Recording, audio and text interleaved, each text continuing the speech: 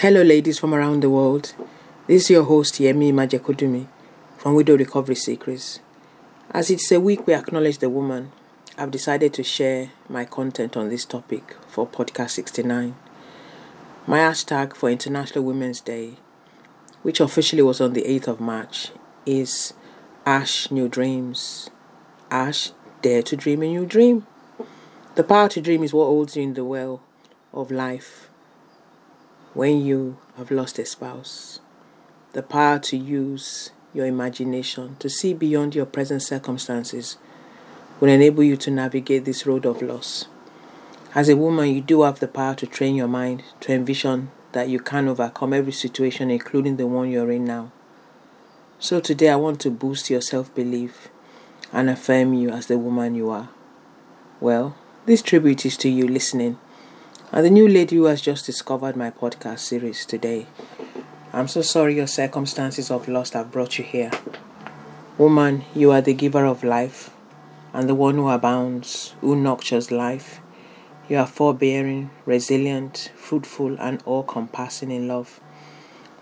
So can you affirm these words with me? Is this what I see as woman? We are fearfully and wonderfully made. We are beautiful. We are women of positive hope. We are valued and we are heart-filled. We have heart-filled also with gratitude. We're able to do all things through our Creator who gives us strength. We are strong and we push past our limits. We take pride in taking care of ourselves and we will not be defeated. We walk in positive hope for the future. We might be grieving now, but we'll gradually lean into our pain and understand how to walk out this grief. We shall recover with time.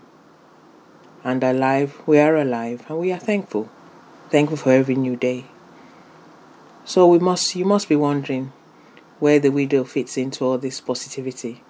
Well, the fact is that you're listening to this podcast. You're alive to give the testimony of how you continue to walk your grief. 3 things come to mind as pointers. Number 1, try to continue to be resilient. Try never to give up.